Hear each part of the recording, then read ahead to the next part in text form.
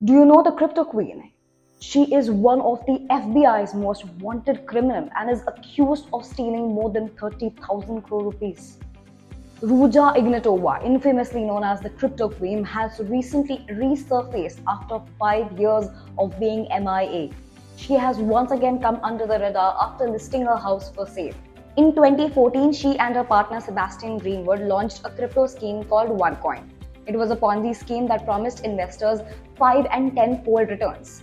She even promoted the business claiming it would be a Bitcoin killer. However, it wasn't backed by any secured, independent blockchain type tech like cryptos are.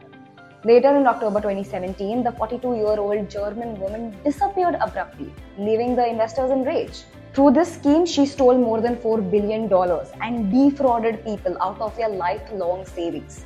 She was charged with wire fraud, conspiracy to launder money, and securities fraud. Post her disappearance, Ignatova was also included in the FBI's 10 most wanted fugitives list last year. The FBI searched for her extensively but didn't get any leads, until a few days ago when Ruja Ignatova's name resurfaced after her ultimate penthouse in London went on sale for nearly 125 crore rupees and was later even lowered to around 110 crore rupees.